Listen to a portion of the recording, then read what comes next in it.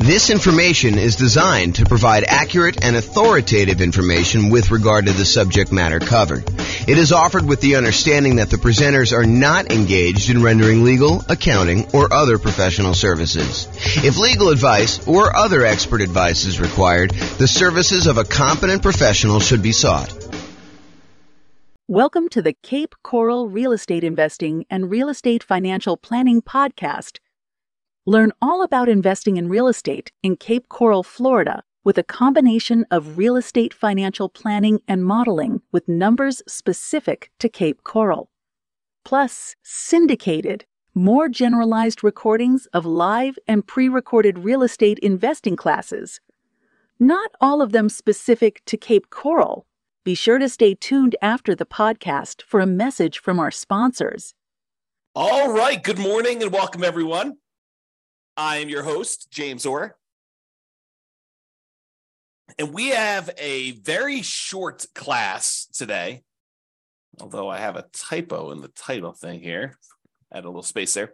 So we got a very short class today. So prior to this class, we've covered a very wide range of all the different financing options for real estate investors. We've done a class on nothing down financing options. We've done a separate class on low down payment financing options. We've done a separate class on all the conventional financing stuff. We've done a separate class on portfolio financing. We've done some classes on creative financing.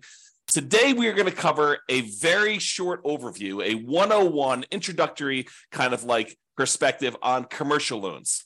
So all the financing we've covered so far has primarily been for buying properties, single-family homes, condos, townhomes, duplexes, triplexes, and fourplexes.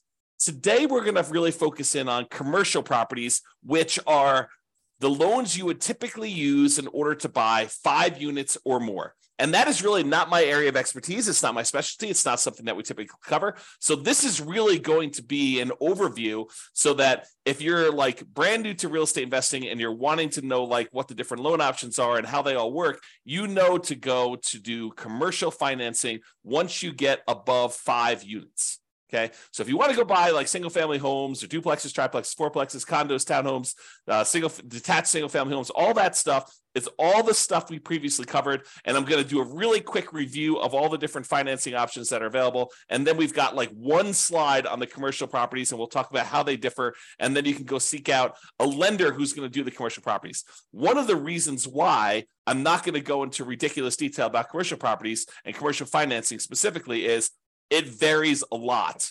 And so you can go to one local bank who does commercial loans, and they're going to tell you very different kind of criteria for getting a loan than another one. And so you really do need to call up and find out what's going on there. So let's jump right into the other financing options to give you an overview of where we are, and then we'll go cover the commercial stuff. And I expect this class to be very short. Okay, so when we talked before about the loans that people typically get, I forget what the exact numbers are. We covered this yesterday in the class on portfolio financing, but I believe it was over 60% of all the financing options used is going to be conventional financing. Then we have FHA as a very distant second. Then we have VA loans, USDA loans, portfolio loans, all those other ones that make up the rest. And that was even a relatively small percentage. I think VA was like, 10% or so. So and then the other ones are even smaller than that. So all of these different options that we've got kind of laid out here are all relatively small compared to the conventional FHA, VA kind of group of different loan things. And then that's really what we've covered in those previous classes. So just a quick overview of some of the financing stuff. Go see the other class if you want detail. But conventional financing is typically used single family homes if you want to use the low down options. And that's usually for like people that are doing house hacking or doing the nomad strategy. And that's usually 3% down for your first one, if you want to do like the home ready or home possible loan, and then 5% down if you're going to do more than one. So if you're going to do the nomad strategy where you're buying a property, moving in there as an owner occupant, living there for a year, or until you save up your next down payment, it's a minimum of a year, and then converting the previous one to a rental, buying your next one again with 5% down. It's a way that you could buy, 4 properties instead of one if you had 20% down. So instead of putting 20% down and buying one investment property, if you're willing to move into the property and live there for a year, you can now buy 4. And 4 will get you a long ways toward becoming financially independent if you're thinking about like your asset base and your size of that. Okay, so single family home options for that, 3% down on the low end, usually 5% down that we're seeing that. If you want to do non-owner occupant, if you want to do traditional investment properties when you're buying these properties and not moving into them, they start with 15% down with private mortgage insurance. You're going to pay a premium for that, and you're going to pay that private mortgage insurance, which is insurance you're paying to protect the lender in case you default. In theory, they want you to put 20% down. You say, hey, look, I don't really want to put 20% down. They say, okay, I'm willing to still make you the loan. However, I want you to pay this third-party company to protect me in case you default on the loan and I need to foreclose and I can't get all of my money back. And you say, okay, I'm willing to pay this third-party private mortgage insurance company a premium that's insurance to protect you in case I default. That's what PMI is. It's usually required if you put less than 20% down. And if you put 20% down, you do not have PMI. So you want to get a conventional loan for a non-owner occupant investment property. You can get those with 20% down without any PMI, or you can put 15% down. You're going to pay a small premium on the interest rate, and you're going to pay PMI on those things. You could typically use that up to 10 finance properties per Social Security number / tax return.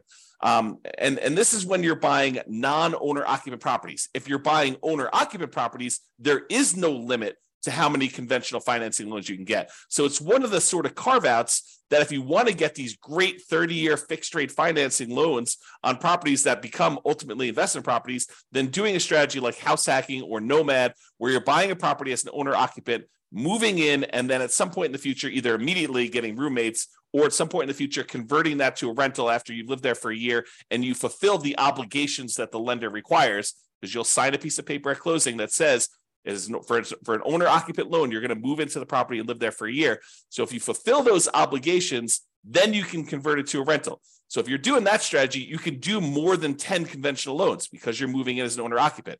If you're doing these and you're buying investment properties and you're not moving in, you will be limited to 10 as of right now, and this can change over time, but 10 conventional loan spots that you could use up to do that. And it's not just 10 conventional loan spots. It's 10 loan spots on your Social Security number. So FHA loans would count, VA loans would count, USDA loans would count, even portfolio loans would count when you're doing those types of strategies, when you're trying to get your loan spots used up.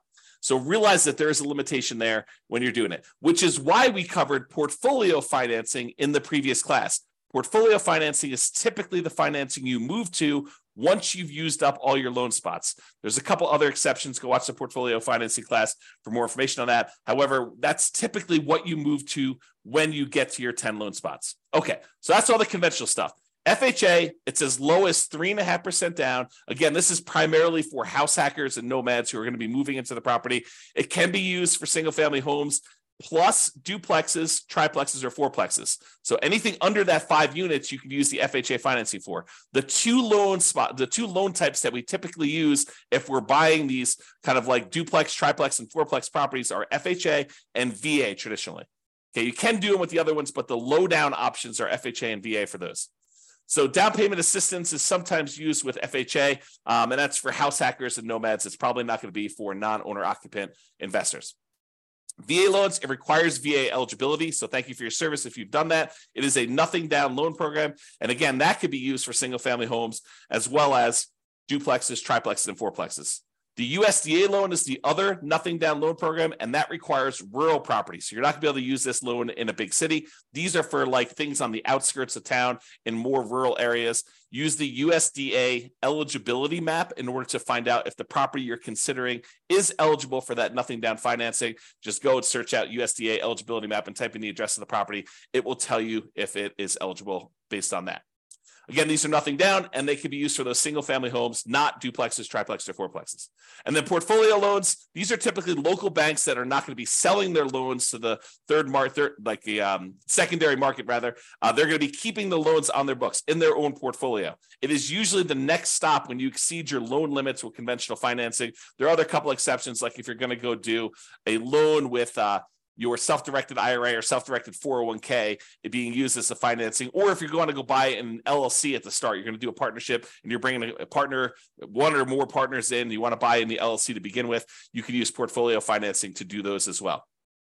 Then you've got the whole creative financing family, owner financing, wrap financing, subject to, loan assumption. the lease option, lease purchase, rent to own, lease to own kind of family of things. All the agreement for deed, contract for deed, bond for deed, installment land contract, like all of those different options as well. That's all the creative financing stuff. And in those cases, you'll probably very likely be able to negotiate a low down payment option, if not a nothing down payment option, although there are some deals that would require some money down when you're doing those. Private money, going to grandma, asking her if she'd be willing to do a loan. The negotiation is wide open on those because it's usually based on your relationship with somebody. And the quality of deal can help, but it's primarily your relationship with grandma that determines whether or not that is going to be a good loan for you.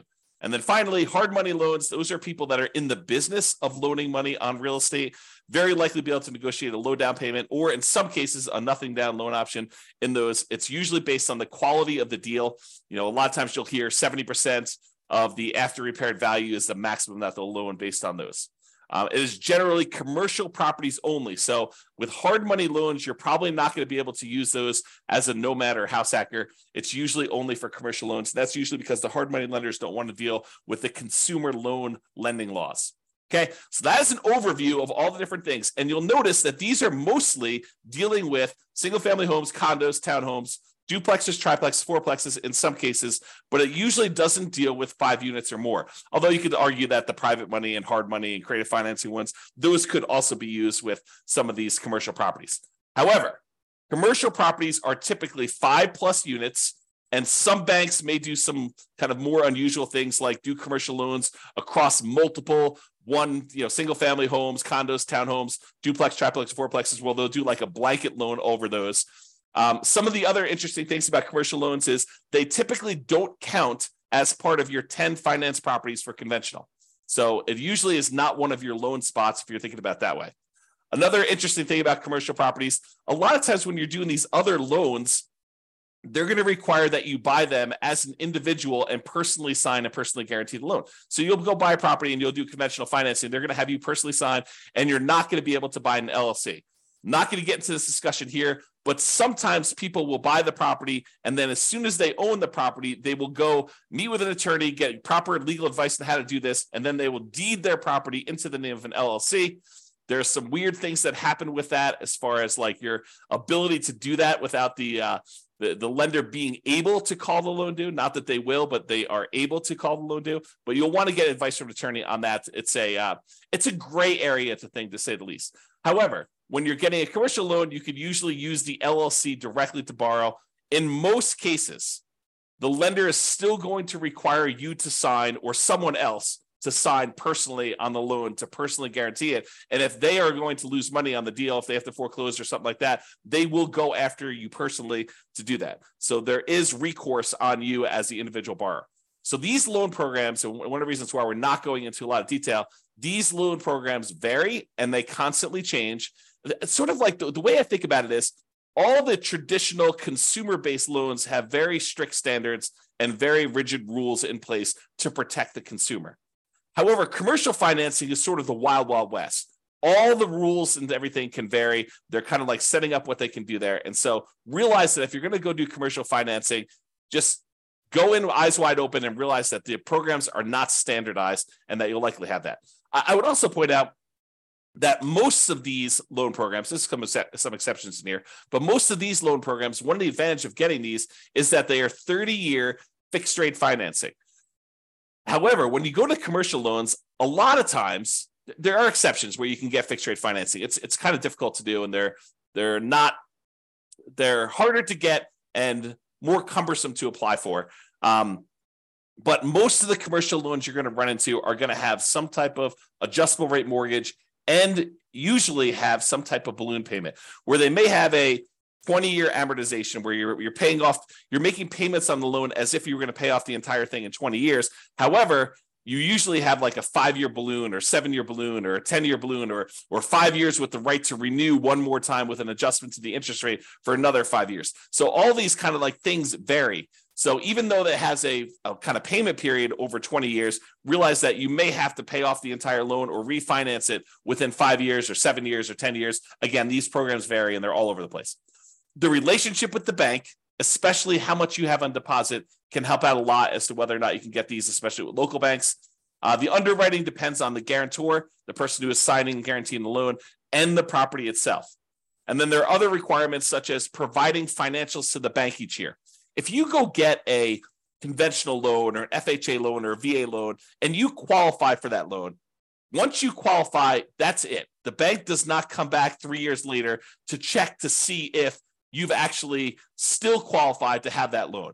Once you qualify, you're in and you're golden. That is not the case with commercial properties. With commercial properties, they will want you to provide financials to the bank every X period of time. I've seen mostly years. So every year they want you to come up with updated financials, and they want to make sure that you still qualify and can still get that loan. And if not, they may actually start foreclosure process. Okay. There is a relatively famous, I'm not going to mention it by name, author of real estate investing books, an investor who tells the story of the bank calling their loan due during the downturn.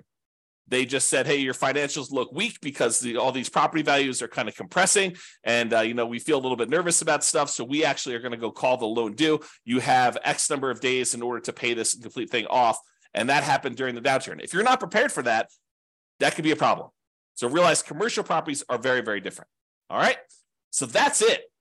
That's the 101 version of commercial financing. So if you're looking to buy single family homes, condos, townhomes, duplex, triplex, fourplexes, you can use the traditional financing we've covered in previous classes. However, if you're looking to buy these commercial properties, 5 units or more, or any type of industrial properties, then you're going to probably want to look at commercial financing. You're going to want to seek out a commercial financing lender. Go talk to either local banks or find a commercial loan broker who can help you shop out and price out different options there. There's more variety in underwriting criteria for commercial properties from lender to lender. It's not standardized. So realize that there is a lot more room for negotiation if you're strong and you're kind of coming and buying. And there's a lot of flexibility and variability in what you can get and what is available for you. And a lot of it depends on the property and a lot of it depends on the guarantor. That's all I've got. Any final questions on commercial financing before I end this very short session? We're going to go once. We're going to go twice. Anything? All right. Well, that's all I got then for you. Thanks, everybody, for coming on. Oh, wait. Oh, so, okay. No questions. Thanks, Dan. I appreciate it. You're very welcome. Good to see you. I haven't seen you in a while. All right, guys. That's all I got for you. Thank you very much. I will talk to you tomorrow. Bye-bye for now. With home prices up, mortgage interest rates up, and rents up, but not quite enough to counteract the higher prices and interest rates, cash flow on rental properties in Cape Coral is harder than ever. Book a call with the Real Estate Financial Planner to apply our proprietary 88 strategies to improve cash flow on your rentals. See the show notes for a link to schedule your call and improve your cash flow today. If you're a real estate agent, lender, or professional in Cape Coral that wants to help our real estate investor listeners, consider reaching out to learn about collaboration opportunities with this podcast. We'd love to add more value to our listeners by having you assist our investors buy, sell, and finance their real estate investments. See the show notes to schedule a call to discuss collaboration opportunities.